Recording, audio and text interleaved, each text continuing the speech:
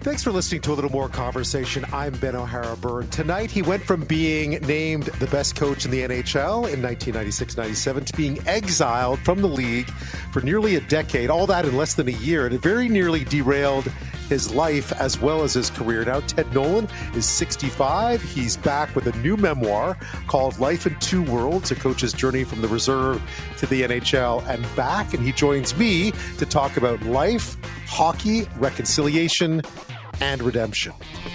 You are what you eat, the old saying goes. And for Canadians, that could be an increasingly dubious proposition. We are eating more and more stuff that isn't really food, at least not something someone from long ago would recognize. They are ultra-processed foods, edible products made from manufactured ingredients that have been extracted from foods, processed, then reassembled to create shelf-stable, tasty, convenient meals. They make up nearly 60% of what the typical adult eats and nearly 70% of what kids eat.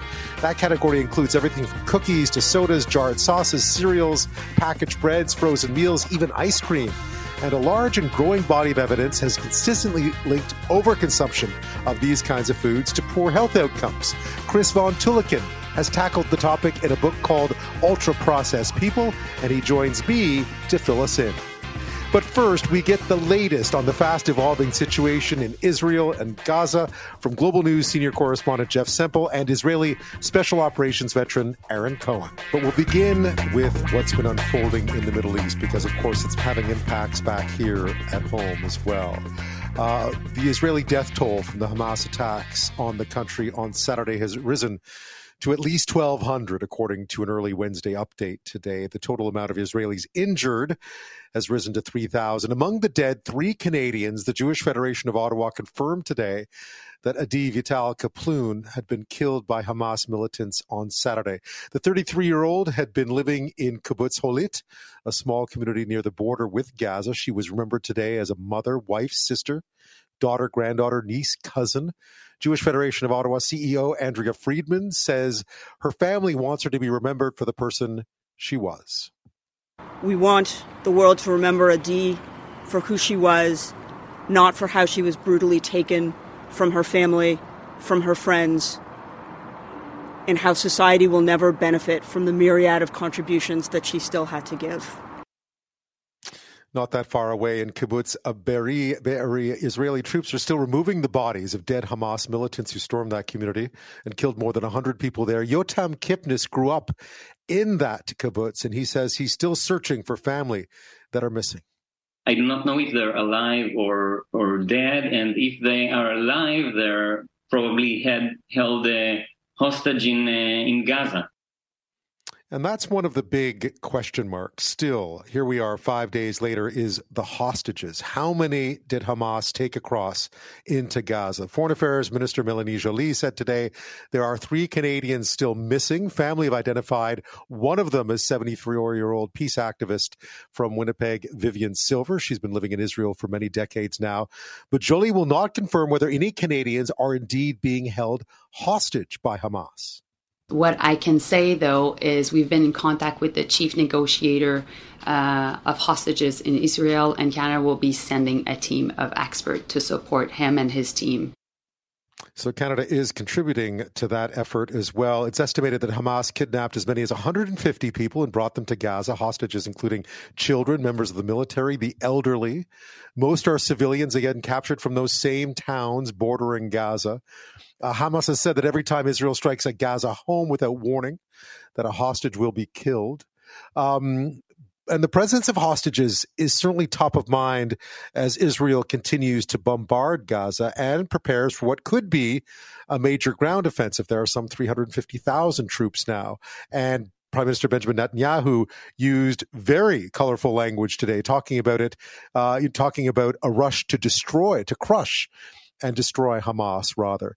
So what kind of situation does that put the hostages in? How is this going to unfold exactly? Aaron Cohen was born in Montreal. He's a national counterterrorism expert and a Israeli special ops veteran. And Aaron joins me now. Thank you so much.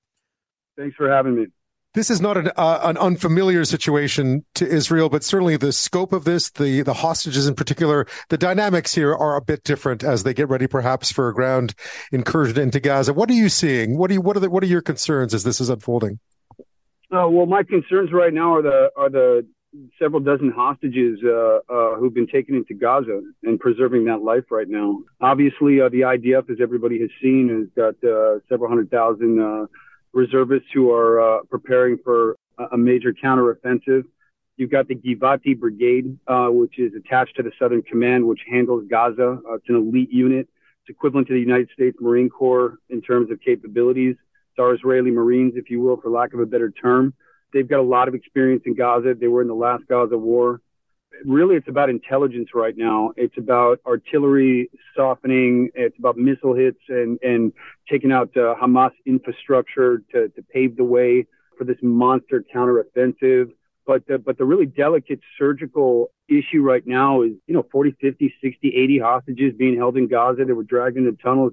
The really tricky part here is that Israel's on the clock, and I'll tell you why. With hostage rescue, for every second wasted, you could lose another innocent life. And so Israel is in the process right now of deploying special operations forces in and around Gaza. They're in there right now. And what they're doing is they're setting up listening devices. They're scouting buildings to follow up on potential intelligence leads. Our intelligence service, the Mossad and the Shin Bet and the Amman, which is our military intelligence wing, is listening to thousands and thousands of phone calls. We've got special operations forces from another unit called Sheldag, which is the Air Force Special Operations Unit. Sheldag in Hebrew or in English means kingfisher, or the bird. And that unit's on the ground. So all those selective missile strikes that you're seeing by Israeli F-15s, F-18s, F-35s, there's operatives on the ground. There's commandos on the ground lasing those targets. And the reason why they're doing that is because Israel adheres to international law when it comes to rules of engagement, unlike Hamas, as we've seen. I don't have to sell that. And then you've got two very elite units right now which specialize in hostage rescue. You've got the General Staff Reconnaissance Unit, which is Prime Minister Benjamin Netanyahu's old unit. From Entebbe, right? Yeah. That's right. And June 6, 1976, 103 hostages were liberated by this General Reconnaissance Unit. It's Israel's equivalent to the SAS. Went to Entebbe, Uganda, under the disguise of Idi Amin's personal security detail. They dressed up. They rolled out a mock black Mercedes, similar to the one that the president of Entebbe or Uganda drove, and went in there and killed several members of the German Baader-Meinhof terror group and Black September. And then Israel did it again. They did it again for the Sabina hijacking, which is the first ever aircraft that's been assaulted by a hostage rescue team, and took the plane down and rescued everybody. Bibi was on that operation. Israel may not have invented hostage rescue, but they have perfected it. So this is something that they are masters in. And so right now they're preparing for those hostages by gathering all that intel, while the regular forces are preparing for a monster incursion. There's a lot of pieces happening right now. Right, but Aaron, very technical. Tell me something. In this case, you have the Gaza Strip, where obviously Hamas know what they're doing. There's tunneling in there, and you've mentioned it already. These are two adversaries that know each other very well. There are obviously some complexities here, given the landscape. People who remember the raid on Entebbe will remember what happened there, but this feels like a different situation. You've mentioned that the clock is ticking. They're obviously moving these hostages around. Hey, this is worse. Yeah. Hey, this is worse. And I'll tell you, this is the largest hostage siege in the history of modern warfare. You've got over 50, 60, 70, 80 people who've been taken, and they're being held in multiple structures. And for every second we waste, they're going to get moved around more and more and more. Many of them have probably already been killed. So, yes, we're on the clock. As we get intelligence for those raids, we need to build mock structures to be able to rehearse it, if possible, so that the Israeli SAS and the Israeli National Counterterror Unit, the Imam, the Yechidat Meuchedet Mishtara, which is another tier 1 asset that one of the top 3 units in the world. All they do is hostage rescue. Right. And, they boarded the first bus that was ever assaulted in the 80s and took out members of Hamas and who hijacked the bus down by Dimona. It was called the Mother Line 300 or the 300 bus line. They kidnapped a bus full of women who were working at a plant in southern Israel, and the Imam is the one who killed all the terrorists. Again, like they broke ground with these types of missions. So These two units right now are prepping. Where it's going to get crazy or where it's going to get really intense and very dangerous is, Hamas wants Israel to get sucked into this vacuum in Gaza. There's booby traps, there's snipers, there's sharpshooters, there's explosives. There's going to be all kinds of, a lot of collateral damage on both sides. Israeli soldiers will die. Palestinians will die.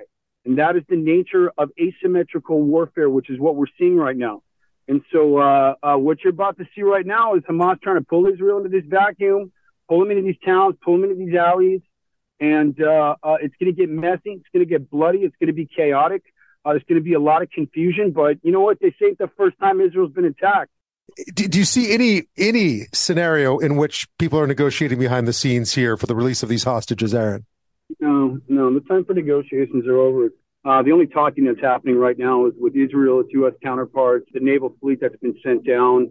The only negotiating that's happening right now is Iran negotiating with, how many of their Hamas militants are going to lose after the $6 million they threw at this terror organization.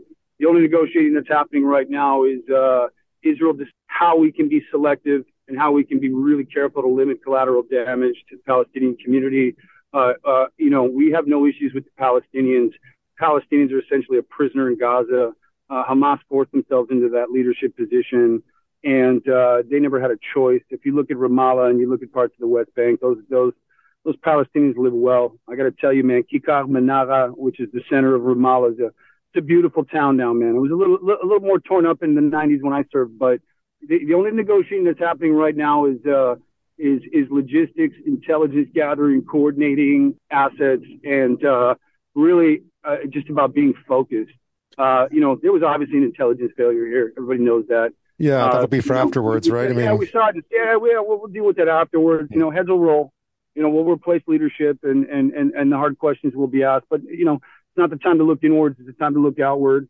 And Golda Meir said it in 1973 before she stepped down. And she stepped down for the same reason. We were attacked and we weren't prepared. And, Israel got lucky and Israel was creative and they were dynamic and they had pause and audacity and chutzpah, like we say in Hebrew, to be able to go in there and handle business after getting attacked from multiple sides. But Golda stepped down and she said something that was very truthful, which I stand behind. We cannot protect every wall, every inch of the wall. We can't overturn every rock, and we can't protect every hole. We just can't. And the reason why is because that's the nature of this beast. Aaron, you spent time in Montreal growing up. I'm from Montreal originally. We know there may be Canadian hostages. We know there may be Canadian hostages there. We understand that the Canadians are working with Israel. I gather that a lot of different countries, and we haven't heard about nationalities, at least not much, about who's being held in Gaza. But I gather that each of those governments is working closely with the Israelis right now to try and make sure that their citizens are okay. Yeah, the American, Israel has been America's forward operating base in the Middle East for the last 20 years on the global war on terror. Israel, we're thick as thieves. We're still thick as thieves. And if there's any Canadians who've been taken, your Special Operations Counter-Terrorist Unit, they're a fantastic unit. They have a lot of experience. The Canadians listening to me right now should, let me make this really clear. JTF-2 is a highly skilled unit. They're on the level of Delta Force. They're on the level of Israel. They were down in Afghanistan and they were working with the Americans and they were working with the Israelis. So the world is coming together right now, and it's unfortunate that it takes this kind of monstrosity to see countries coming together and unite. But I think everyone knows the difference between good and evil. And at this point right now, all I can say is stand by, and my messaging will continue to reflect what I believe will be the best of Israel's capabilities. So stand by.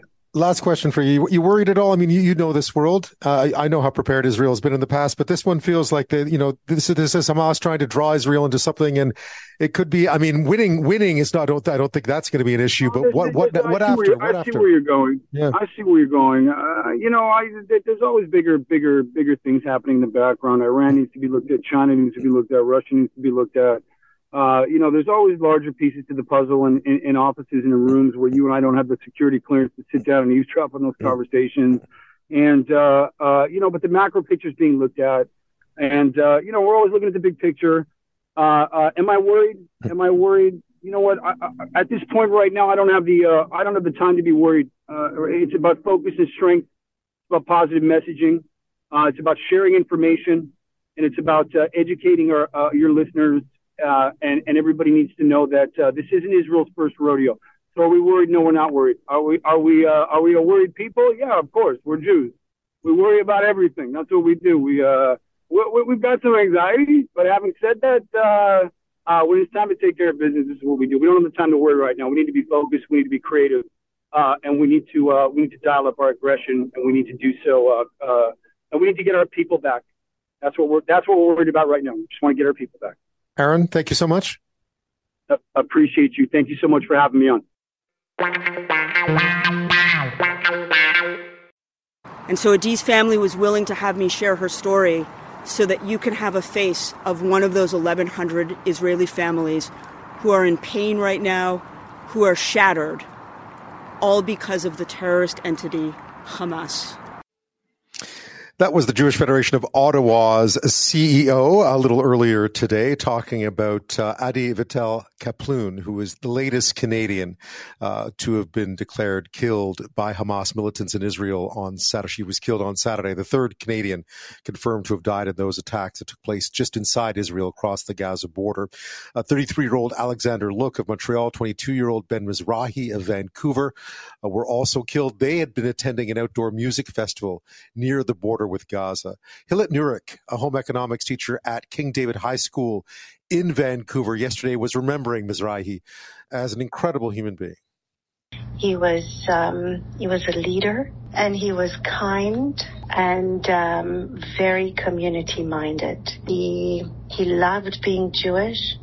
He loved his community. He was always willing to lend a hand. He was just a wonderful human being and such a positive force and a positive influence on everyone around him. So you can imagine, as the country continues to be on a war footing, as Gaza continues to be targeted by Israel in response for this attack on Saturday, families of many of the victims of Saturday's attack have been gathering for funerals over the past 24 hours. That continues. There was, in fact, a funeral held today for Ben Mizrahi in Israel. And Global News senior international correspondent Jeff Semple, who's been on the ground since Saturday in Jerusalem, in and around Gaza, was there as well. And he joins me now from Jerusalem. Jeff, as always, thank you. Hey, Ben, always great to be with you. It's hard from the outside to gauge what's going on in the inside. This is a country that's not unfamiliar with conflict, but this one feels different. From the outside, at least, it feels different. I can't imagine what it's like on the ground. Yeah, I've been to Israel many times, and this one feels drastically different. I think just in that, like, ordinary Israelis feel frightened and feel pain and heartache in a way that certainly I've never seen. And a lot of them are saying the same thing, right? Like they've been living under existential threat for so long, but have never faced anything like this. I mean, that attack by Hamas, not just the rockets on Saturday that they're used to, but sadly, but the gunmen, the slaughtering of civilians at a music festival, going door to door in some of these communities and killing people. I mean, that's a whole new level of violence that Israelis and most of the world isn't used to seeing. And so people here are absolutely horrified, shocked, and frightened about what comes next. Yeah, you were at a funeral today for someone we were speaking about yesterday. Ben Mizrahi was a 22-year-old from the Vancouver area. He was at that music festival, as were so many who were killed. I think the death toll now is up above 250 or so. But that must have been, I mean, again, funerals now going on. Just the grief that must have settled over the whole country in the past few days. Yeah, it was a really hard day. We were out at Ben Mizrahi's funeral, which was extremely well attended. I mean, Ben's from Vancouver. His family, he'd moved to Israel a few years ago, but his family, is still in Canada, so they came over. And Ben Mizrahi had joined the Israeli military, though, as you noted, he wasn't killed on the battlefield. He was one of the attendees at that music festival. But because he was an Israeli soldier, they gave him what they call a lone soldier funeral here, which is a big event. A lot of people turned out, and it's a tribute to, the lone soldier, meaning that it's someone who came basically back to Israel to join the military to fight. Someone who, left their family behind to do that, which is what Ben Mizrahi did. But his was one of just so many funerals today, Ben. I mean, we were standing in a military cemetery in Jerusalem, and there was a funeral happening in front of me, and then there was a funeral happening to my right. And then just around the corner, there was volunteers digging more graves. I mean, they just can't dig graves fast enough. Do you get it? Is there a sense of anger at all? I mean, I realize the country is pulling together. There's obviously this, there's now a sort of a wartime government, a national unity government in place, to conduct this. They're amassing troops on the Gazan border. But is there a sense of anger here that somehow, I mean, these were people who lived on kibbutzes. These were people who sort of, if you think back to the kibbutz of the 60s and so on, these were sort of those who held the olive branches, to be honest, and they were the ones being attacked here. Is there a sense of anger that they were left this way, that they weren't protected? Yeah. Oh, the anger directed at the Israeli government, you mean, for sure. Yeah. I mean, I think, I spoke with he's an Israeli, but he lived in Toronto for several years during his teens. And he was at that music festival that we keep talking about in the early mornings of early hours of Saturday morning. And he hears the rockets and he thinks, okay, we're used to that. And he kind of shrugs it off. And then he hears gunfire and he managed to get away. He was in his late 20s, but he was a former tight end at a U.S. college football team, extremely fit guy. And he ran for hours. And he eventually took refuge in a barn and hid there. He said several hours went by before he saw an Israeli soldier. I mean, just underscoring what we've heard so many times, that, the Israeli military was caught off guard by this. And, as he was saying, we were supposed to have this great, powerful military. I mean, what happened? There have been reports that Benjamin Netanyahu was tipped off, had been given a heads up from some of his allies that this might be happening, and yet it was allowed to happen. So for sure, Israelis are reading reports like that and are angry at their government. But, at the same time, of course, most of their anger is pointed towards Hamas. And, we're seeing, as you noted, that emergency government now, that war cabinet. So Israelis, just obviously angry at their government, but the priority now is to respond to this attack from Hamas. And I guess we'll see what comes after. They're mounting, I guess it's 350,000 reservists have been called up. I mean, it feels like a ground war or a ground incursion into Gaza seems inevitable. Is that the sense that you're getting there? I think so. I mean, that's definitely the expectation that ordinary Israelis have, no matter who you talk to, that it's not a matter of if, but when that happens. And the Israeli prime minister held a press conference here late night one, where he, his strongest language yet, and he really strongly hinted that ground assault in Gaza is imminent. His defense minister pledged to wipe Hamas off the face of the earth. So I think, we're seeing those pictures now. We're seeing the Israeli military saying they're massing at the border. It does feel imminent. And I think, that's what has a lot of people on edge is, the expert commentary on this is that, obviously Israel's military is more powerful than Hamas, but, is it powerful enough to do this quickly, without an occupation to get rid of Hamas? I'm not so sure. It may take months. Yeah, Gaza's no easy place. I mean, it's not big, but also it's there, it's theirs, and then, they've fortified it in ways that are sort of sometimes deceptive when you see the incredible air campaign, the bombings that have been going on of Gaza. What about the hostages, Jeff? I mean, there's been talk about that. I know you spoke with Vivian Silver's family earlier this week. There are believed to be Canadian hostages, many others still being held in Gaza. There must be concern about them. Yeah, that's right. So we don't actually know the exact number. Hamas has claimed that it has more than 100 Israeli hostages. Many of them are civilians. I believe, and the number of Canadians who were thought to be among those hostages has changed as bodies have been found, sadly. Mm-hmm. So I believe now the latest count is that there are 3 Canadians who are unaccounted for. One of them, Vivian Silver, who you mentioned. I spoke with her son here. He's in Tel Aviv. Who gave a harrowing account of the last moments before his mom disappeared. He was messaging with her on WhatsApp as she was giving this basically play-by-play of Hamas militants coming closer and closer to her home where she was hiding. And the last message that she sent to her son is that they're inside the house. And since then, that was Saturday morning, he hasn't heard from her. So she's presumed to be among the hostages, but he also hasn't gotten answers from the Israeli military or any Israeli official from her kibbutz about whether her body might have been found.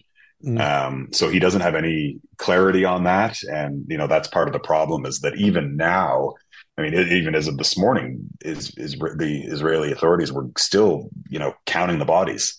And so, the number of hostages sort of remains in flux as a result. But of course, any Israeli ground assault would certainly put those lives at even greater risk, one would think. Yeah. And Vivian Silver, too, such an example. She was sort of a peace activist. She would help Palestinians get medical service from Gaza, get medical help in Israel. These were the sorts of people that were being targeted. It's, there's something devastating about that in of itself. Yeah. Obviously all of this is horrific, senseless violence, but her kidnapping just stands apart as just the pure, utter stupidity of all of this. She was a champion for Palestinian rights and the people of Gaza for decades. She launched aid organizations and was so involved in advocating for peace in the region, and also, particularly for the rights of Palestinians and the people of Gaza. That was the reason she'd chosen to live so close to the Gaza border. So she had dedicated her life. Even she was 70. I shouldn't say she was, sorry, she is. We're hoping she's alive, 74 years old. But, even at that age, according to her friends, she would regularly pick up people from Gaza, Palestinians who were sick. She would pick them up at the border and drive them to Israeli hospitals for treatment. And that was the kind of person she was. And that's who they kidnapped. A group, Hamas, who claims to be fighting for Gaza, kidnapped one of, a great fighter for Gaza, for human rights. Jeff, just that you were in Ashkelon yesterday. You get a sort of a sense of the impact of what's happening. There were images coming out of Gaza as well. It feels like there are so many innocent people and civilians stuck in the middle of all this. Hamas would have had to have known what Israel's reaction was going to be. And yet here we are again watching innocent civilians on both sides of the border and on the Gazan side as well, being the victims in this. Yeah, and that's right. And this week we tried to highlight, what it's like in hospitals, both on the Israeli side and in Gaza. And we went to the hospital in Ashkelon, which had been hit very hard. Literally, it was hit by a Russian rocket on Saturday. Incredibly, no one was hurt, but one of the corridors in the hospital was completely destroyed. And staff there were just completely overwhelmed on Saturday. Now, days later, things have calmed down quite a bit now that the Israelis have taken back control of their territory. But even when we were there in Ashkelon reporting on how things had calmed down quite a bit compared to a few days earlier, suddenly the sirens sounded and we had to take cover, and Hamas unleashed a barrage of rockets unlike anything certainly I'd ever experienced. It was just, over and over again for nearly an hour. Sort of off and on. And of course, Israel's got its famous Iron Dome, its air defense system. So most of the rockets are shot out of the sky before they land, but some did get through, including one that landed just a couple of blocks from us and just shattered a neighborhood. So yeah, some frightening moments there, and a lot of destruction. But even in that neighborhood, it's nothing compared to the pictures we see out of Gaza, right? And Gaza, as journalists, we're just unable to get in there.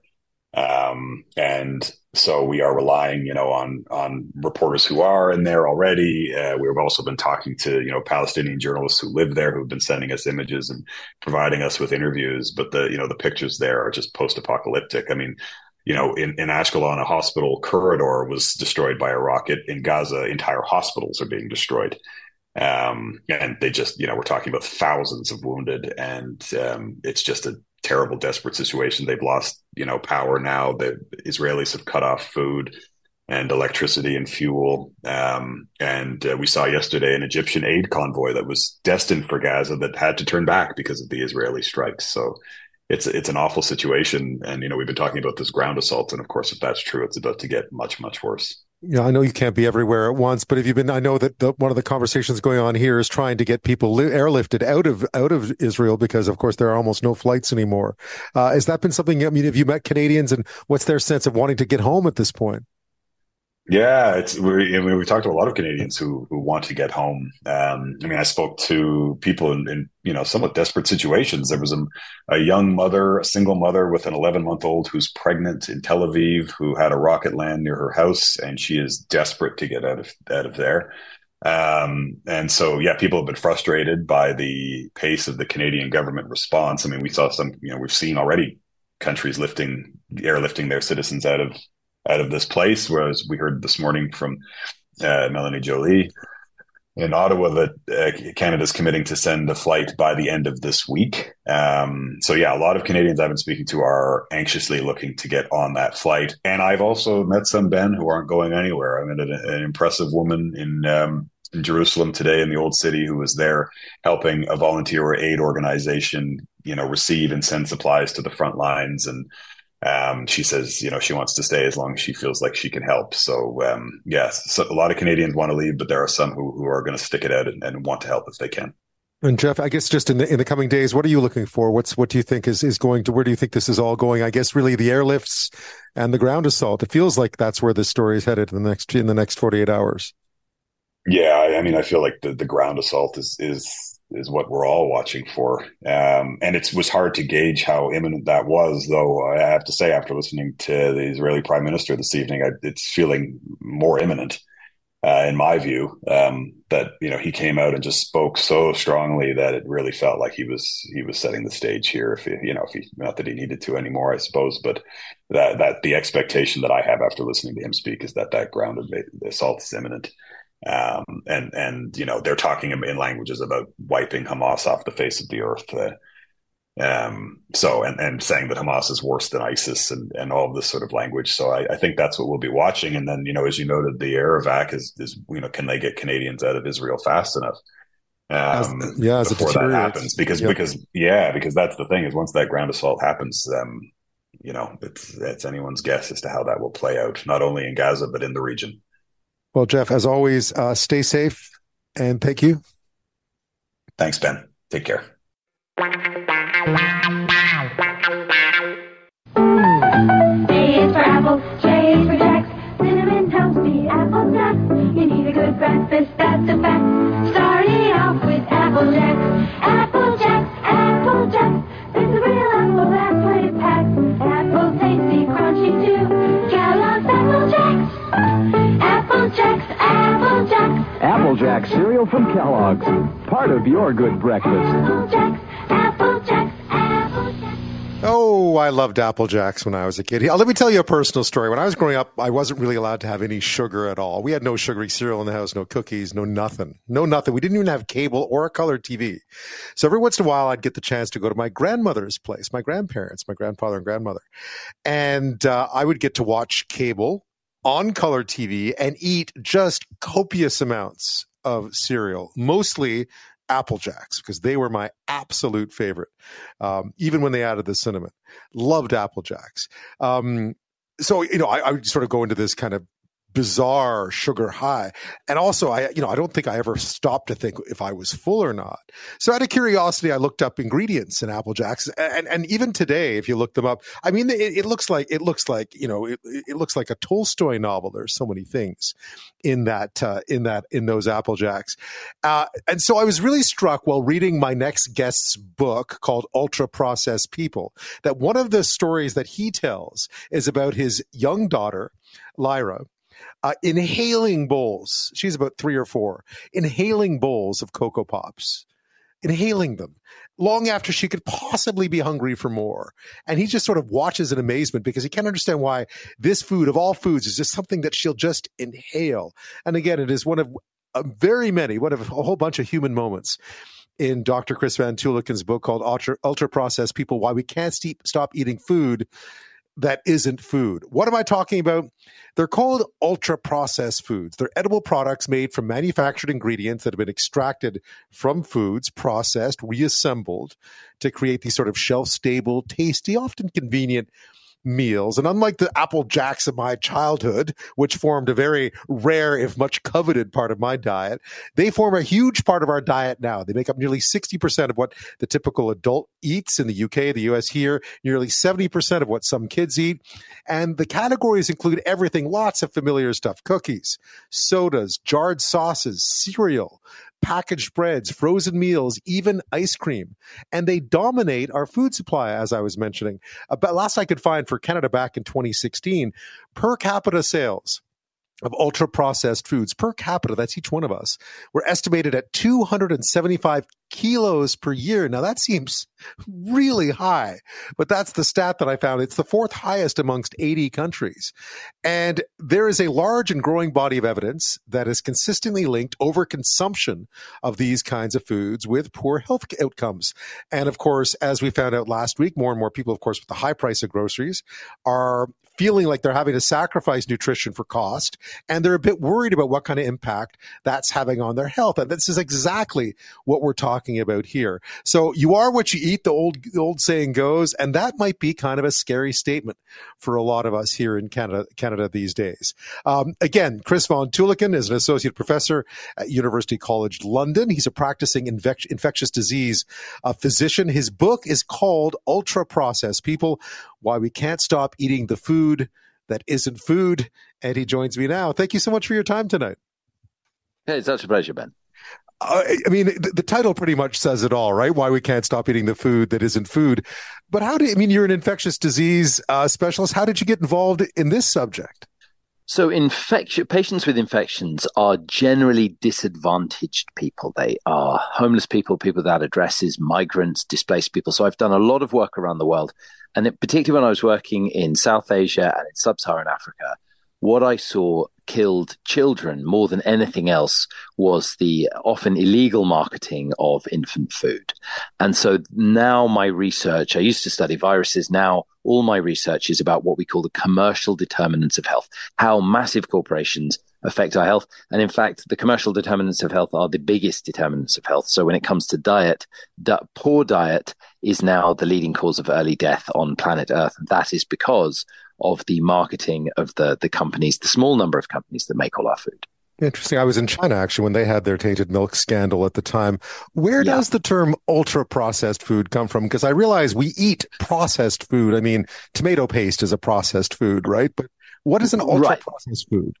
So that is such an important distinction. Humans have been processing food for more than 1 million years. So mainly female scientists for hundreds of thousands of years developed modern cuisine by smoking and salting, fermenting, curing, drying, extruding, mashing, pulping in caves and huts and then kitchens.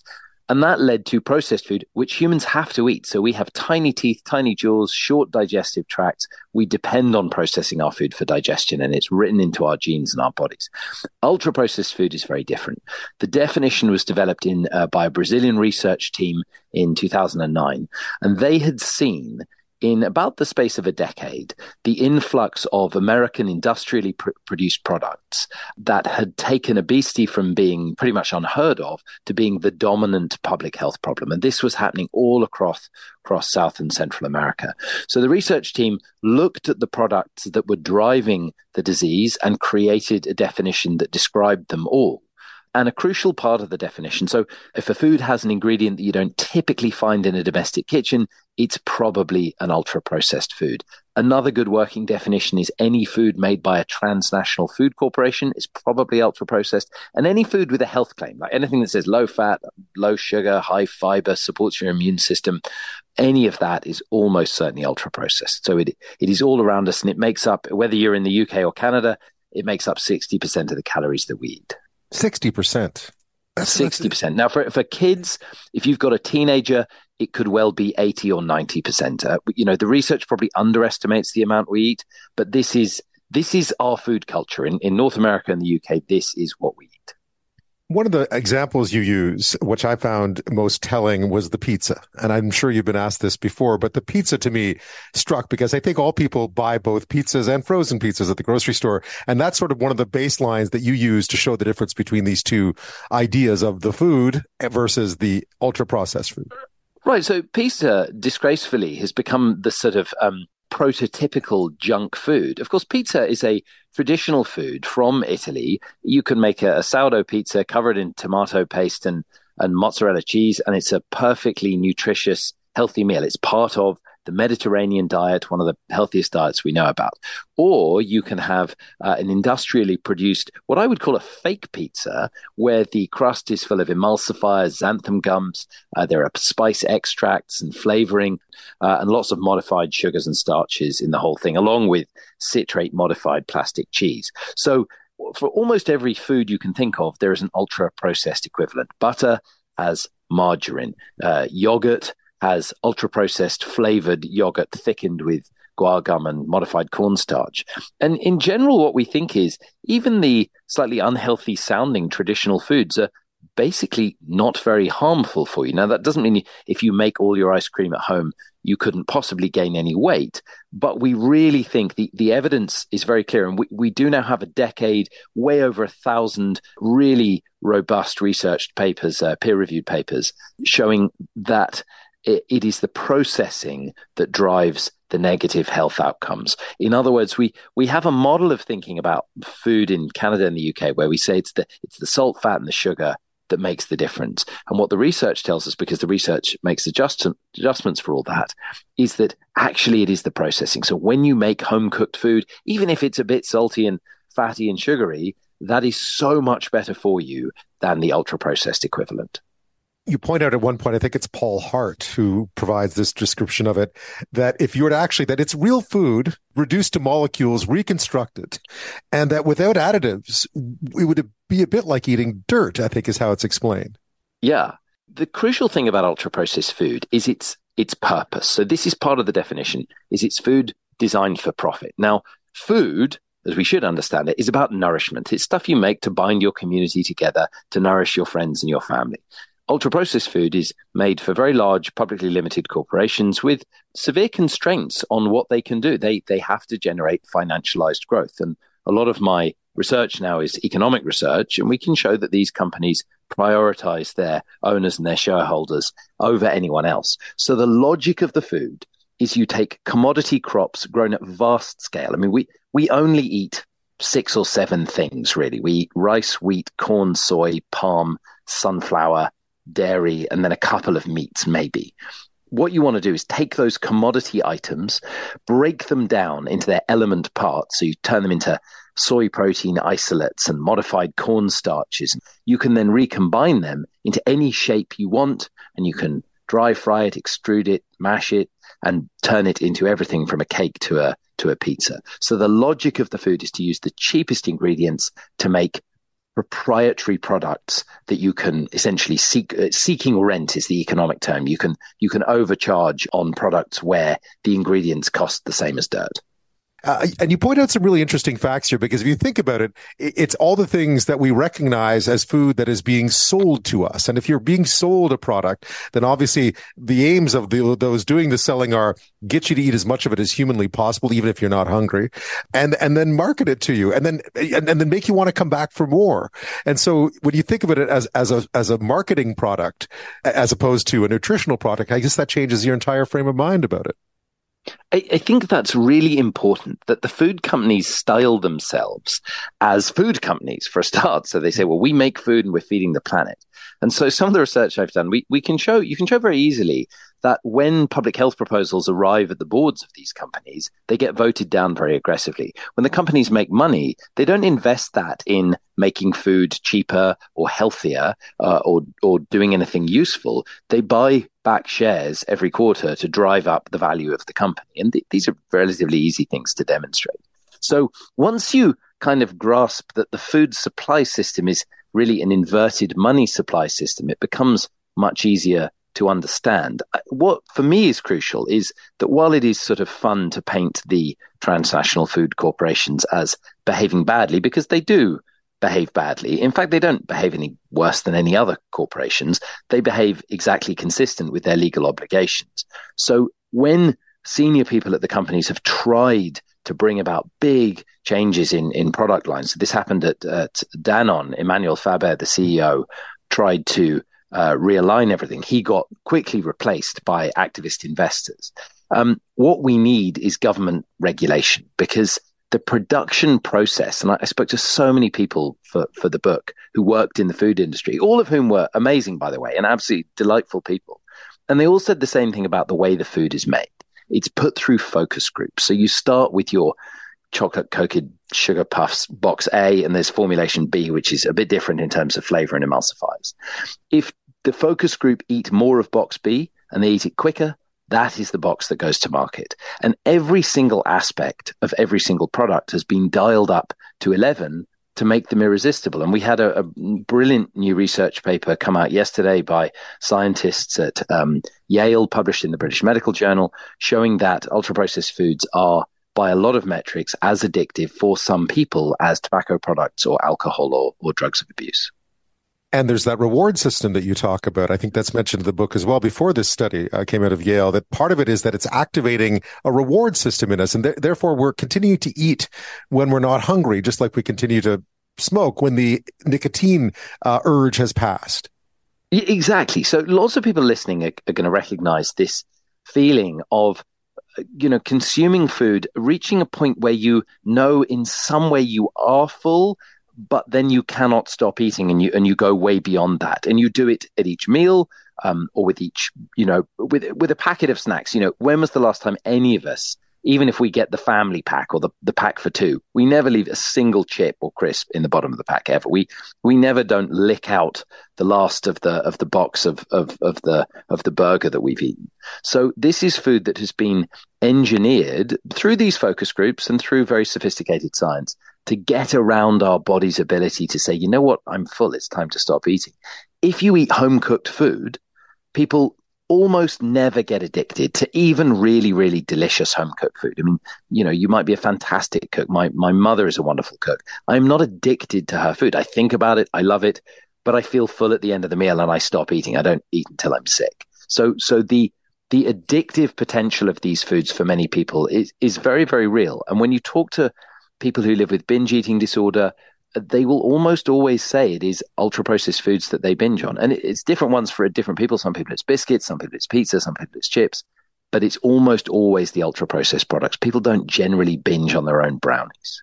And one of the stars of your book is your daughter, Lyra, who you experiment with, not in a bad way. I think every child of her age has had that sort of obsession with some kind of awful sugary cereal. I certainly did because I wasn't allowed to eat them. Yeah. But you use the Lyra Cocoa Puffs, I think, or Cocoa Pops experiment, and she just tackles that cereal like it was the last food on earth.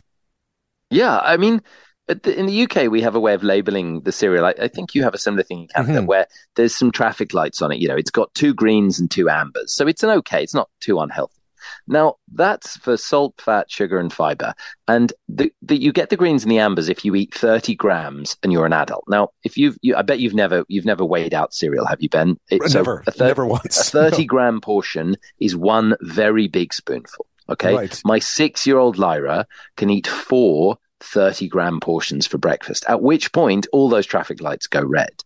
And good luck to you getting the Cocoa Pops out of her hands once she's got the bowl full. So the whole way we think about food is putting the responsibility on the person eating it to sort of hold back, to resist. And it's incredibly unfair. It's like saying to smokers, why don't you just have one cigarette? Don't smoke the whole pack. Or people who have a problem relationship with alcohol saying, well, just drink weak beer or just drink less, just stick to one glass. That isn't how it works. This food is addictive, and it's really unfair to put a label on the box that says it's healthy, provided you only eat a little bit. Chris, when you look at the impact of this, I mean, you went on a UPF diet, and I struggled reading about it because I could just imagine after about a week, you'd sort of be just, you would have crawled across the broken glass for an apple or something. But what impact is it having on us generally? Because I feel like the timing of when these became ubiquitous and what's happened to us in terms of obesity and so on can't exactly be a coincidence. No, the research is really, really strong now. So the food industry is putting out a lot of messaging that I'm kind of dealing with at the moment that, the definition isn't accurate and more work needs to be done. In fact, we've got about 14 years of data, the best research groups in the entire world doing brilliant epidemiology and clinical trials and research in the lab on the additives. And what it shows is that the most studied effect is it generally drives weight gain. But even if it doesn't force you to gain weight, what we see is that it increases your risk of cardiovascular disease like strokes and heart attacks, metabolic disease like type 2 diabetes, dementia, anxiety, depression, inflammatory disease like Crohn's disease, and cancer, all cancers, but also colon cancer and breast cancer and liver cancer.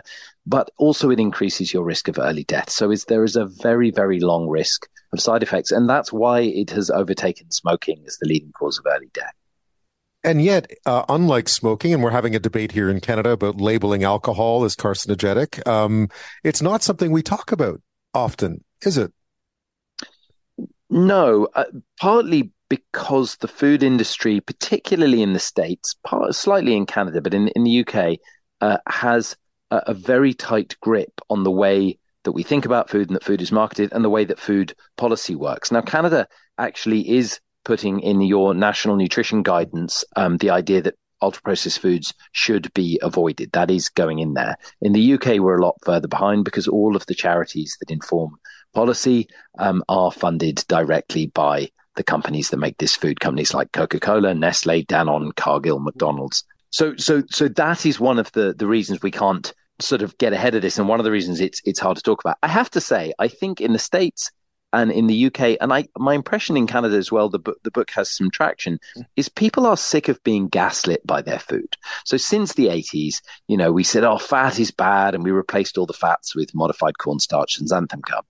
In 2000, we replaced all the sugar with artificial sweeteners. So we did more and more processing to the food. And I think people do now grasp that diet colas do not seem to help you lose weight. And that's what the World Health Organization has just come out and said, that they're ultra-processed, the non-nutritive sweeteners don't help. So we've got a lot of science saying these are the harms. The thing that we are increasingly sure about is all the many ways they cause all these problems.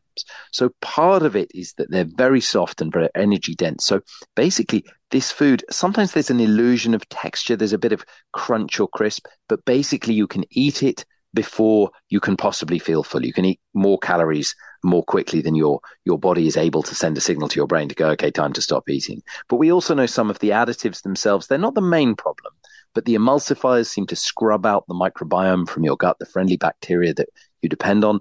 The non-nutritive sweeteners also affect your microbiome, and they also seem to create real metabolic stress and confusion. Because if you put a taste in the mouth and the nutrient never arrives, if you taste sweetness and sugar doesn't arrive, that seems to be very, very stressful for the brain. And weirdly, non-nutritive sweeteners, all the artificial ones, many of them actually put blood sugar up, even though you're not consuming sugar. So there are lots of problems with the additives.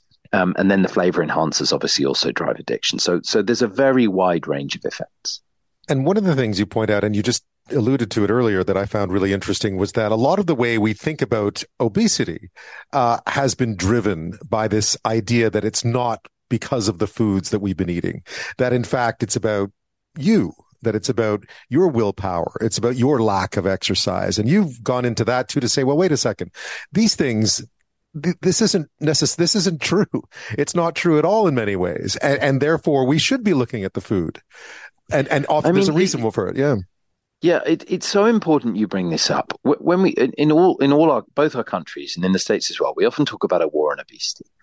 But because we use obese as an adjective, obese and identity are inextricably linked. And when we declare a war on obesity, we're declaring a war on human beings. And we have very good evidence that the main way people who live with heavier weight suffer is because of stigma. It's not because living with obesity is particularly harmful. It does have negative health effects. But the main problem is people suffer enormously with prejudice at work and most especially by the medical profession. So one of the main kind of messages of my book is it's not you, it's the food. If you are genetically vulnerable to eating this stuff, and I definitely am, you are just surrounded by it. I flew to Canada in the summer and I counted the number of opportunities to buy a Coke between when I got out of my taxi at the airport and when I got onto the plane. And at both Pearson and Heathrow, there were more than 40 opportunities to buy a can of Coke.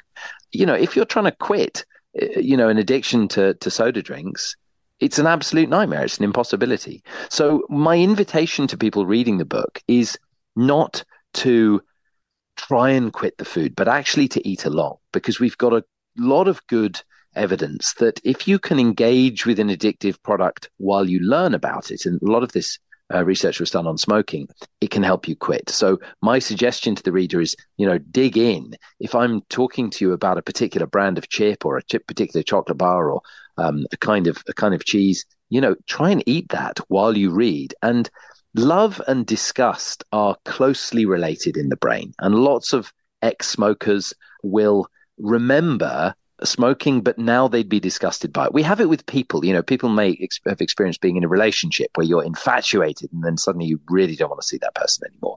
So love and disgust are closely linked. And for me, eating my diet, there was a colleague in Brazil who just flicked this switch for me one day. She just kept going, it's not food. It really isn't food. You mustn't call it food. And I sat down to eat this dinner of fried chicken takeaway and I just could barely finish it. And so I kind of want to give that gift to the reader of just going, look, dig in, don't feel guilty. And by the end of the book, you may just simply be unable to eat it. And a lot of people have got in touch and said that has worked. But what I'm not doing is promising a diet solution. We need to change the structure of our food system and of our societies. And fried chicken, by the way, I gather is one of your favorites too. So it wasn't as if you were force feeding yourself. This is something you actually enjoyed eating for the most part. I have loved. I'm a child of the 70s and 80s, and I had my summers in Canada, and I was denied all this food by middle class parents. So no, I am as vulnerable. I have been infatuated with this food. Now I will be clear. I eat none of it. Because I don't want it. I'll also be honest. My kids eat quite a lot of it, because I want them to have a normal childhood, and I don't want them to go to their friends' birthday parties and say, oh, no, my dad says I can't have the cake. So, we're trying to strike a balance here between giving everyone a kind of neurosis about the food that they're forced to eat. And this is especially true, Ben, for people with low incomes. So, someone like me or you, we can make a choice, and we can spend $5 to $10 on a loaf of sourdough bread. It won't be fun, but we can do it.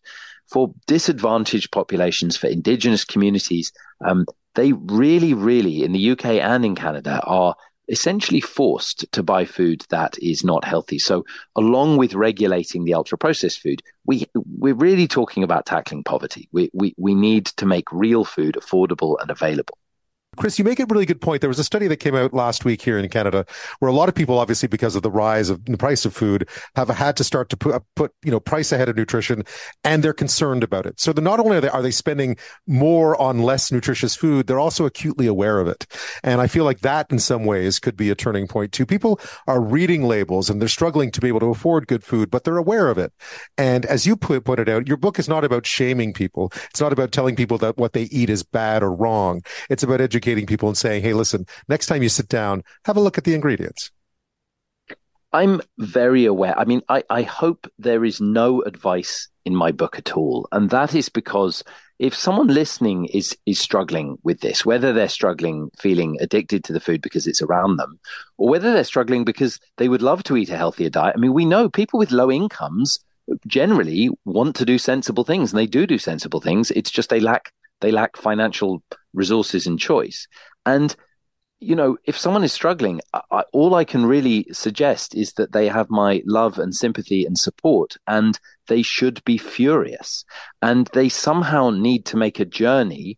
And I think this is a journey for lots of my readers, but it's a journey I want your listeners to go on, from being a victim to being an activist, because in the end, it is the market that will drive a change in food supply. Governments, telling people what to eat seldom works. It's people feeling furious that what they want to eat isn't available at the price they deserve it that will drive change. So in terms of individual advice, I I really hope I kind of don't give much, because what we need is to change so many different things about the policy environment. Yeah, it's interesting, actually. The time that I was in China, there was a consumer revolt over what had happened with the tainted milk powder, to such an extent that they had to crack down and regulate it in a way that was safer to consumers. That's a very different environment and a very different scenario. But still, consumers, when you have the money, you have more power than you think sometimes. What would you recommend as people look through your book and start to process what it's about and what it means, how again do you know what is a UPF and what isn't? Because as you point out many times, the lines can be a little blurry sometimes.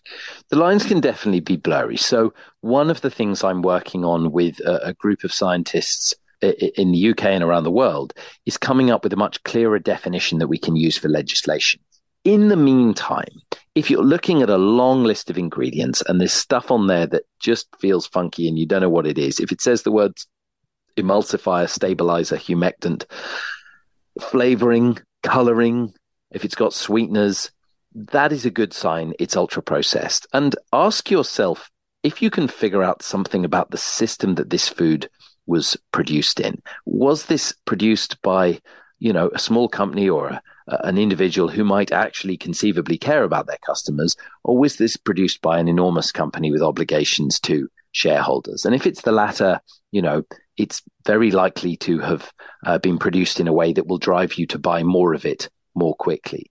In terms of real sort of shopping hacks, the one thing I've found is when it comes to my kids, I try and give them real food when they're hungry. So they get home from school, and I just put out raw fruit and vegetables before they eat dinner.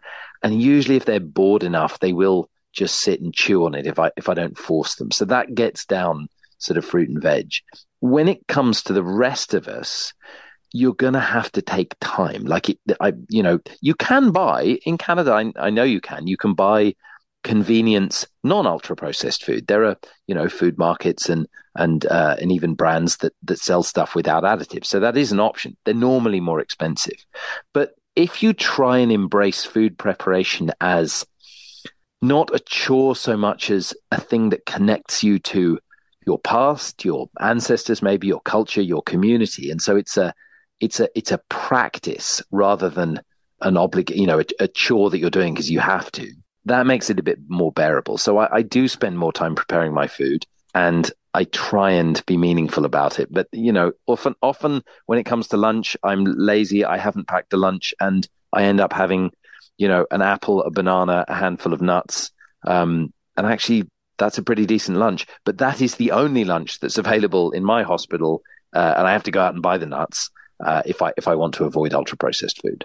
Yeah, lunch is a tough one, isn't it? Lunch is a tough one. A lot of what we consume, UPFs that we consume, are lunch.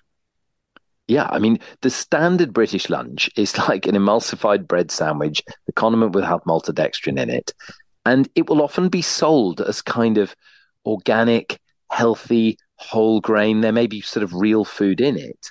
But, and you might buy the crunchy stuff, the pack of chips or crisps that is baked, or it might be, you get this sort of lentil crisps or chia seed crisps or baked potato crisps that feel healthier, but you will still be consuming 800, 900, 1,000 calories, and you won't feel very satisfied at the end of it. So yeah, trying to find a way of buying real food. But one of the starkest difference between all my colleagues in Europe and my colleagues in South America is they sit down and they eat lunch with a knife and fork. And I don't know if this is quite the same in Canada. I haven't worked in Canada, but the idea of eating lunch with a knife and fork in the United Kingdom would be, people would just think you were a lunatic. I just can't think of when I last saw someone not eat a sandwich and a pack of crisps for lunch. That is lunch.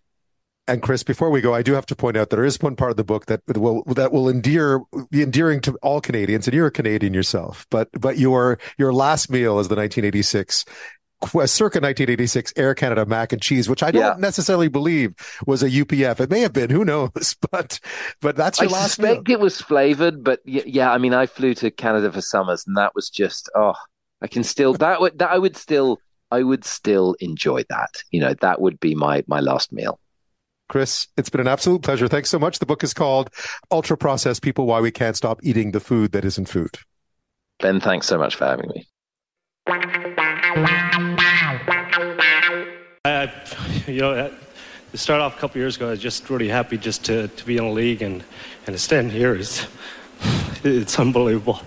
But wow, I'm just really thrilled to be right here. And there's a lot of people in my life that helped along the way, and I just like to thank the Buffalo Sabres for giving me the opportunity to coach in the league, and of course, know we can make it. Mario said it, and a couple of other players said it. Family is so important, and I'd like to thank my family. Thanks.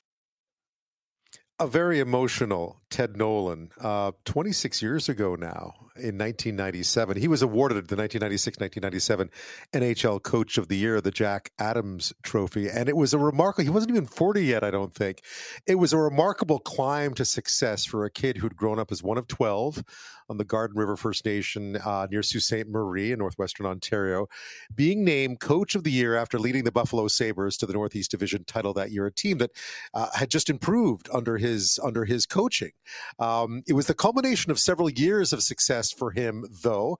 He had taken the Sioux Greyhounds to several Memorial Cups. I mean, he had been a success as a coach, a great success as a coach, after having a pretty, as a player, and he had played for many years as a pro as well, including some stints in the NHL with the Detroit Red Wings and the Pittsburgh Penguins. But he had sort of shuffled back and forth between the minors and the bigs. A good NHL career by almost any standard. But as a coach, he just hit his stride and was absolutely at the peak of his successes with that trophy. And then less than a year later, he would take that trophy when it arrived at his home in Garden River before even opening the box that it came in, and he would throw it down the stairs. He still hasn't fixed it. 2023, and it's still kind of rickety because he threw it down the stairs. What had happened is that there had been some conflict in Buffalo, and he had rejected what he considered to be an insulting offer of a one-year contract after winning Coach of the Year by the Sabres' new GM at the time. It was pretty clear to him, at least, and to many others watching, that they wanted him gone. He turned down a chance to coach in Tampa from Phil Esposito, who he knew quite well. He was offered an assistant's job in Long Island.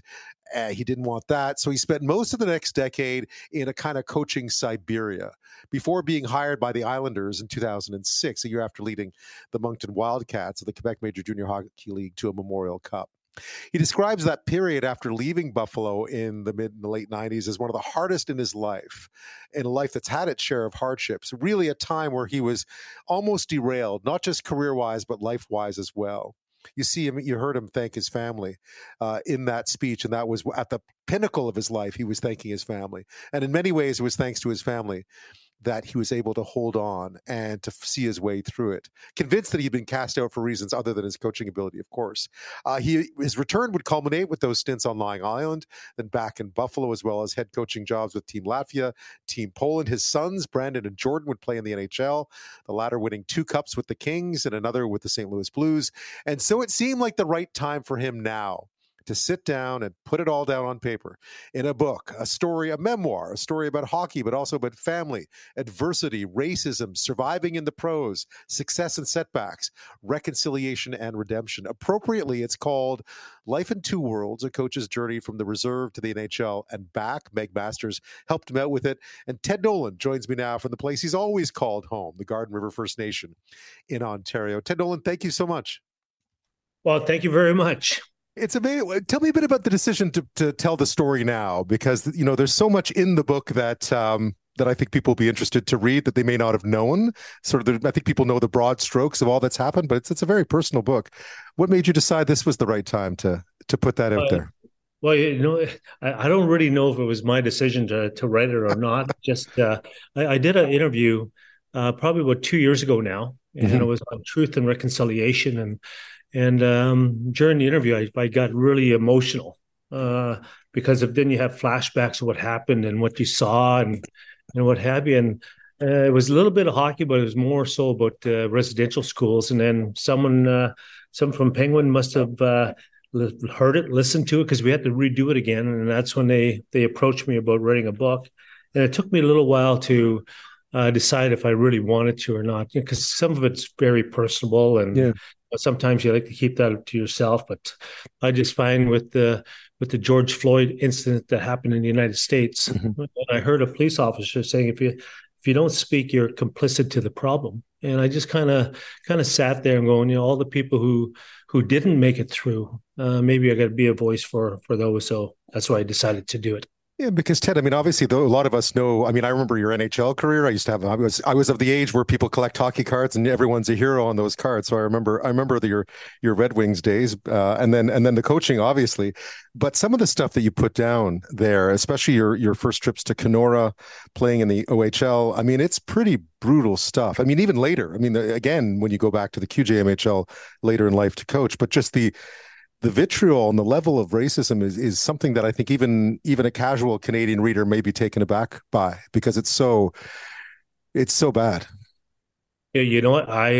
Ben, when I went there, I thought I was going to Disney World because someone wanted you to play in a league I never heard of before, and it's 12, 18 hours away from home, and I was really, really excited that somebody wanted me to go and play, and all of a sudden you get there.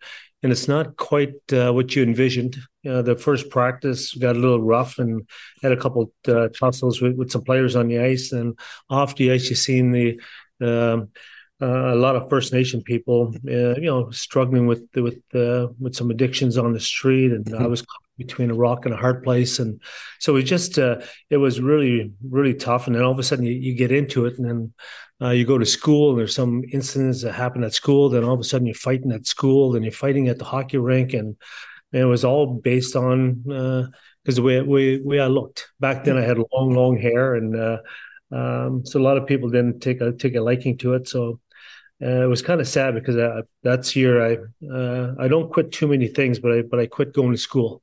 I couldn't fight in both places, at school and at the hockey rink at the same time. So I quit for that 1 year. I went back the following year, thank God. But it was very, very tough. You mentioned that. Just, I mean, you bring up a lot of stuff about your childhood, which is, I don't know if many people know that, you were one of 12. You had a big family, a very close family. You didn't really watch a lot of hockey. It wasn't like you sat in front of the TV every Saturday night dreaming of playing in the NHL. You just played because you loved it. And there was a lot about your upbringing that I think is a real reminder that not everyone knows what's out there when you get out there, that it came as a shock to you, because what you'd grown up in was pretty nurturing and pretty loving.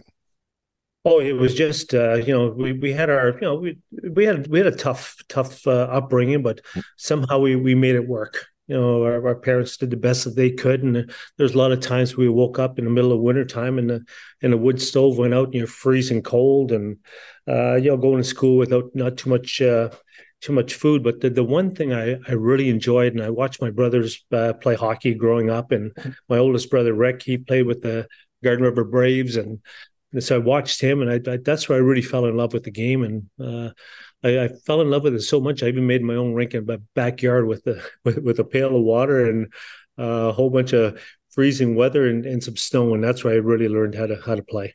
Yeah, one thing that comes through this book all the time is maybe not your love of the NHL, but your love of hockey through the whole book never goes away, right? Like your love of the game never goes away.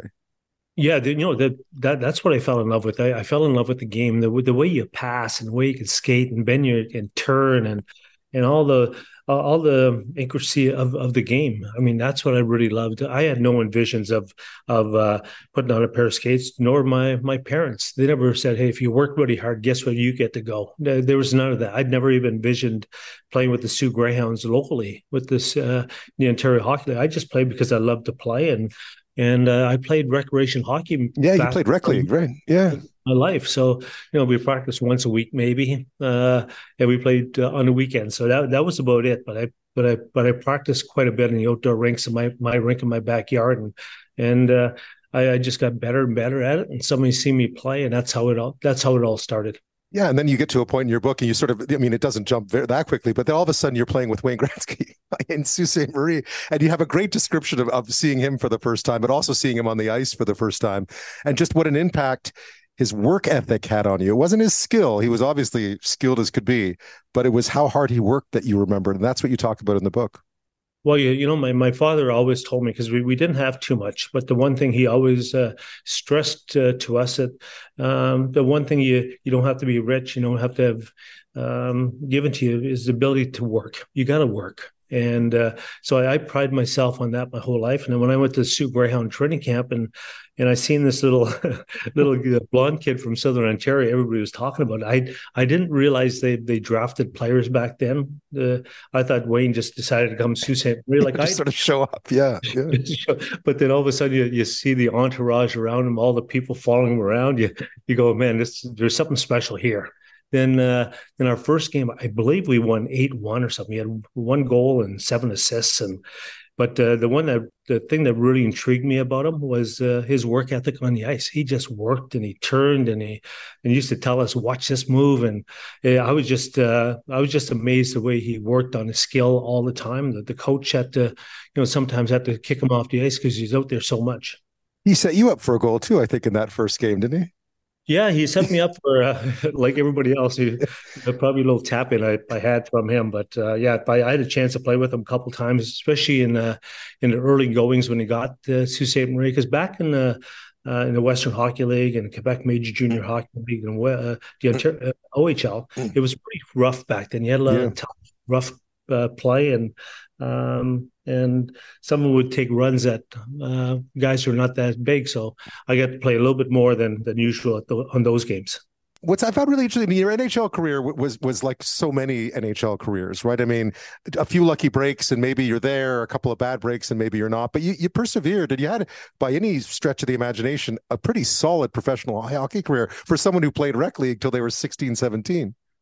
Ben, the best part about it is I think I made it maybe because I was so naive. I didn't know the things you're supposed to know in order to play at that level. I didn't know too much about the conditioning level of the athlete. I didn't know how much he trained at the time, and weightlifting. And my first pro camp I went to, they asked us to bench press, I think 200 pounds or something like that, and it went up and it came down and didn't go back up. I couldn't lift it to save my soul. Then they put this big mask on your face, like it's to test your oxygen intake. And I rode the bike maybe for 30 seconds. So conditioning. So I had a lot to learn, but I just learned it and just got. I was lucky to get better by watching the other people, because I never went to any hockey schools and had any great technical coaching growing up. But by watching Wayne and Junior, and watching Mario in Pittsburgh and Stevie Eisenman in Detroit and other players that I played with in the minors,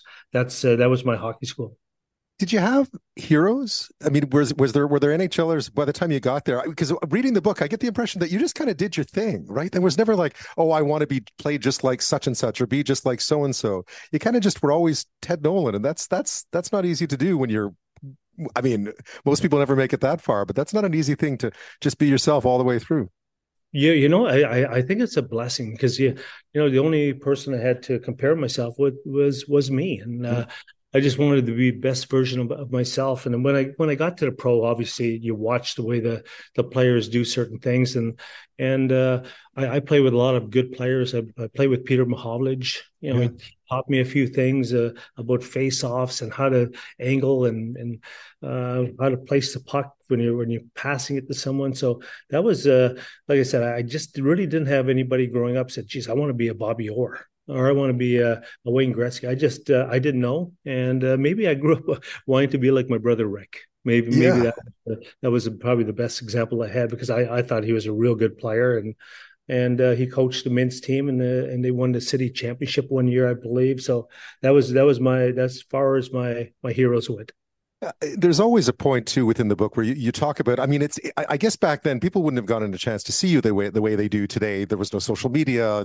Every game wasn't on TV when you're playing in Detroit or Pittsburgh and you're living near Sault Ste. Marie. I mean, those people wouldn't get a chance to see you a lot. But did you feel like, I mean, you always said Garden River was home, right? Always, even then. Did you always feel like you were something special within the community that kids could look up to you and say, if Ted Nolan can make it to the NHL, then, and I look like Ted Nolan, I can do it too? Well, you know what? I was just really proud of where I came from, and I couldn't wait to come once the hockey season was over to go back home. And they treated me just like they treated me before I left. I was no big deal. Everybody was important, and everybody's the same. And that's one thing I really loved about back home. They didn't treat me anything different. So sometimes when especially when you're young, if you get your britches a little bit too high and you think you're a little bit more important than somebody else. I've seen people do that way too, but thank God I was very grounded, and the family made sure I stayed that way. Yeah, I guess having 11 brothers and sisters, they keep you you're the third youngest, right? They keep you in your place no matter what you do. Oh, no question. You then end up coaching. I mean, you then, like, and very few players make this transition successfully, by the way. But it happens pretty quick for you that you sort of retire from your professional career, and then you end up coaching. How did that happen? Well, you know what? After I was done playing, because I had to go through so much, when I retired, it was probably one of the happier days that I've had, because I didn't have to fight through the racism anymore. I didn't have to fight through the bullying anymore. I mean, it was a tough game, and moving away from home anymore. So I was so happy when I retired that I could do something that I thought maybe I would enjoy more, be a police officer or get in some kind of business line. And I went back to school. I went back to Lake Superior State University, which is in Michigan, which is a border town to Sault Ste. Marie. Mm-hmm. And I ran into the coach of the Lake Superior State Lakers. He asked me to come out to help him during practice one day, which I happily obliged, and I really enjoyed it. Then here's the name people will see in the book, Phil Esposito. Yes, he comes up a lot. Speaking of the Sioux. He owned the Sioux, and he asked me what I was doing helping the American team. And so anyways, long story short, he asked me to be part of his team. And within a month and a half, I think, they fired the head coach, and he asked me to take over, which I declined immediately because I didn't know how to coach. And I had no inklings of being a coach. So he just asked if I had finished off the year for him. And anyways, it was the same thing when I played. You know, people thought I couldn't. They didn't give me a fair opportunity. And here I was doing Phil a favor. And the fans were booing us. The team wasn't very good, and I was awful as a coach. So that's why I took it personally. And I just, I think I could do this. I had to learn. And anyways, we went back the following year, and we did much better, and we went to 3 straight Memorial Cups, and that's where I really fell in love with the game, because the game to me was, I just wish someone would have treated me a little bit differently when I played. When I had a bad game, you know, never asked me why. They never, Ted, how you feeling? No one ever asked me on that personal front. So when I became a coach, that's one thing I wanted to make sure I paid attention to all the players, whether they had 3 minutes of ice time or whether they had 30 minutes of ice time. It didn't really matter to me, but I just really felt everybody had to be treated equally, and that's what I did as a coach. You know, Ted, reading the book, one thing that struck me, and I don't, you can disagree with me on this, it feels like hockey kind of found you, and that you probably would have been good at anything. And yet you just found yourself first playing, then coaching, and you just happened to be good at it. And I got the impression it might be because if you'd ended up sort of, at the local post office or as a cop, you would have been good at that too. But hockey found you, and it's just a lot more high profile. I just get the sense you're dedicated. You seem to pick up things really quickly. You certainly love as a coach, you love the players that played for you. Like you just sort of had you figured things out really quickly. Well, Ben, I think that's, I just wanted to play. I mean, I just, when I fell in love with the game early and watched my brothers play, and then all of a sudden we got a TV, and then you get to see the NHL teams on TV. And I just fell in love with the game. I thought the game was just a wonderful sport to play. Baseball was my number one, but hockey was number two. It's just one of those sports that the more I played, the higher you get. And then when you try out for a team, and then when they say you're not good enough to make it, and I always beg to differ, because I thought I was better than some of the players who did make it. But I just went back to the team that I went, and I said, I'll show them next year, and I'll show them next year. So I always had to prove that I belonged, and I just and that's I think my stubbornness, my will to fight for something that you believed you could do, yet no one would give you that opportunity. So I just fought, and eventually I made it. But I certainly didn't have the plans on being a professional athlete or a professional coach. Yeah, and yet in Buffalo it goes so well. And then there's the Jack Adams Trophy. Of course, you start the book with the Jack Adams Trophy, not perhaps the way readers might expect, because it gets launched down the stairs. I've actually seen you show the stairs to a reporter. Tell me a bit about that time, though. It must have been. What was it like? Because you had so much success with that team. You had a lot of good players on that team. clearly you were doing something that they would have gone through, as Pat LaFontaine puts it, they would have gone through a wall for you, right? What was that like being a successful NHL coach? Because it happened pretty quick. Well, you know what? When you have a chance to reflect on some of the things that you do, and if you had to do it over again, I'm quite sure a lot of listeners would probably agree. You do things a little differently. And when I got that trophy at the time, I was very, very upset. I was very angry because I tried to work my entire life to prove I belonged. And all of a sudden, you win Coach of the Year. The next year, you can't find jobs for various different reasons. They said I was drinking at practice, and all the labels they've been giving our people for forever. Plus, my mother was killed by a drunk driver, right? And it's kind of all snowballed into this anger. And mental health is a big issue. And my mental health growing up wasn't the best because of the circumstances I was born into, and hockey was one of those things I used. I think I used as an escape. I just it was my happy place. Then all of a sudden you fight through Kenora, you fight through, early parts, you fight through the minors, you get to the National Hockey League, then you get to the coach, and you're fighting.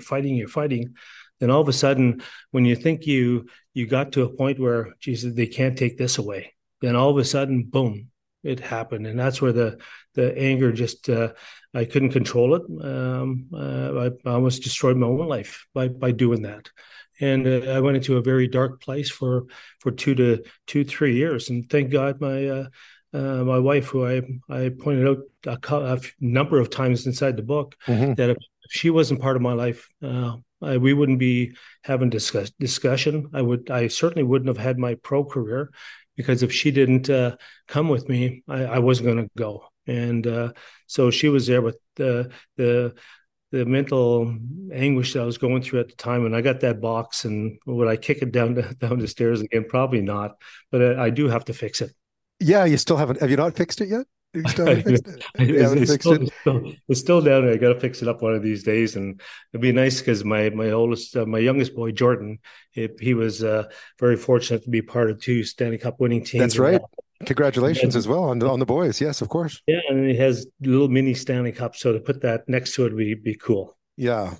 When you look, it's of course at the time, I don't think anyone understood what you were going through. I mean, I was a hockey watcher in the 90s and remembered you well when you're in that Jack Adams year, because obviously growing up in Montreal, I was a Habs fan, and, we didn't have to worry too much about the Sabres traditionally. And all of a sudden we did, with Hasek and LaFontaine and Rob Ray and that whole incredible team you had. It was hard but you were very, outwardly at least, you didn't show that. And yet all of a sudden, next thing you're Coach of the Year, and then you're gone. And I think a lot of people asked a lot of questions about what might have happened. Straight up, you talk about it in the book, but how much do you think racism played into it? From where you sat, it must have felt like this was the last straw, and you just mentioned that. But at the time, were you convinced that something was going on that had nothing to do with your abilities as a coach? No question. But that's one thing I won't. Somebody may say it was for different reasons, but I just really strongly believe that if I was born in the same city and I was the same color, you look at the merry-go-round that they have in the coaching circle. Somebody, a lot of the coaches never won. They never won, yet they get opportunity after opportunity after opportunity. And I just really felt, at the time, I'm not saying that because we're on the show. I just really felt I was good at what I did. And to win a Stanley Cup, that was my vision. And to someone to take that away from you, especially when you hit your stride, and you got my brother asked me when I got the Buffalo Sabre job, he said, "What are you going to tell Pat LaFontaine? How are you going to teach him? He's so good." Yeah, and that was the first time in my life I didn't know how to answer. I said, "I don't know how I'm going to teach him," but then I met him and found out what kind of human being he was. And I said, coaching Patty's going to be one of the best things I ever did in my life. And whether it's a pro athlete or someone back home doing carpentry or whatever it is, people are people. And if you treat them fairly and you treat them well, they'll work hard. And that's what I did in hockey. And so I just worked at it. And when they took that away, it took my world away at that time. Yeah, you said you basically became the coach you always wanted to have, right?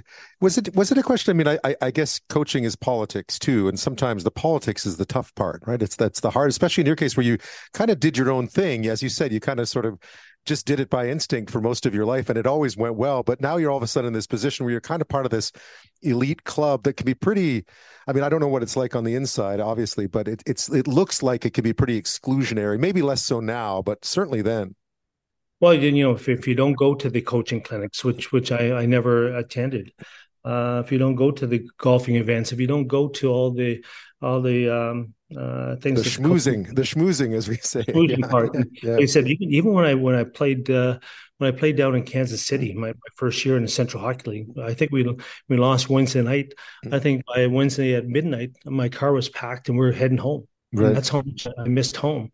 And every year after that, right after the season ended, my wife and I would pack up and we'd head home. So not that I didn't like where I was going, but I loved home so much. I wanted to come back to it. And so maybe people just have a different version of me and say, well, he doesn't really care. It had nothing to do with caring. It had something to do with love, that I miss my family, especially, losing my father when I was only 15 years old. My mom I was 20, and a couple of my brothers and sisters by then. So I was losing more than what was here. So I couldn't wait to go home to see who was left. And so if they held that against me, then that's fine. But when they started making excuses other than that, then that's when the problem started. What was the return like? Because I realized, of course, I hadn't even thought of this. You only coached in New York State, which is odd if you think about it. I mean, in the professionals, you coached in Long Island, then you went back to Buffalo. Was that redemption at all? I mean, it didn't go as well. I know there was challenges, obviously, but was that redemption at all? Did you feel like you'd sort of seen that part out at that point, that you'd done the coaching, or do you feel like that would still, even today, do you still feel like that was time stolen in between? It's different, Ben, with your maturity and how you deal with it. Because I spoke to a few therapists on working on my mental health and some of the anger issues that I went through because of what situation presented itself when I was a little boy. At the time when I got let go from Buffalo, I didn't want nothing to do with the game. I absolutely didn't want nothing to do with it. I watched my two boys play, but outside of being involved with it, no. And then one day when I was sitting at home, 10 years after the fact, I get a call from Robert Irving, who owned the Moncton Wildcats of the Quebec Major Junior Hockey League. And to this day, that was the first time in my entire life that I felt wanted. He wanted me to be a part of his team. And I told myself going into the interview that I would never coach in Moncton. I just wanted to meet with Mr. Irving. And turned out to be one of the best years of my entire life. I just really, really enjoyed working for him, and I fell back in love with the game. That I let circumstances and events ruin my love for it. So I kind of gained it back, and it led back into the NHL, and it even led back over into coaching with Team Latvia and. That's right. 2014 Sochi Olympics. So, when you think things are done, they're not really done until. And I just wasn't. Do I still believe I can coach? No question. Will I ever have an opportunity again? Probably not. You started off by saying this book sort of was born of a moment when you spoke about reconciliation, and yet reading through the book, I mean, it's a book about a lot of things, and one of them is just you. And I guess in some senses, we look back now, even 25 years after the Jack Adams Trophy. Here we are in 2023. Feels like things have progressed, but I don't know. In your eyes, how do you think things would it be different if Ted Nolan were an NHLer and a coach today? Do you think? Oh, I would. Today, I would never make it because of my economic background at the time and how far hockey's really increased with the specialized. Even the equipment. I mean, some of these kids have sticks now with little aerodynamics on them with the holes in them that like they're $300, $400 sticks. So in order to keep up with that level, I'm quite sure I wouldn't have. But things are changing. Are they changing fast enough? No. I think we have to really open it up to that every kid is important, and that's why we do what I do. For every person like myself who happen to fight through whatever venture that they wanted in their life, whether it's carpentry or a police officer or a nurse or whatever it is, We had to fight so hard to get there. Then there's thousands and thousands of kids that didn't fight through, that could have become a professional player, but because of the situation. So trying to change that dynamic and educating the people that our kids are going to, that because they walk in and they're a little bit shy, that doesn't mean they don't care. It just they don't feel quite welcome, and just be a little bit more open and a little bit more compassionate. Well, Ted Nolan, it's been a great pleasure. Thank you so much. Congratulations on the book. Thank you very much for having me on, Ben.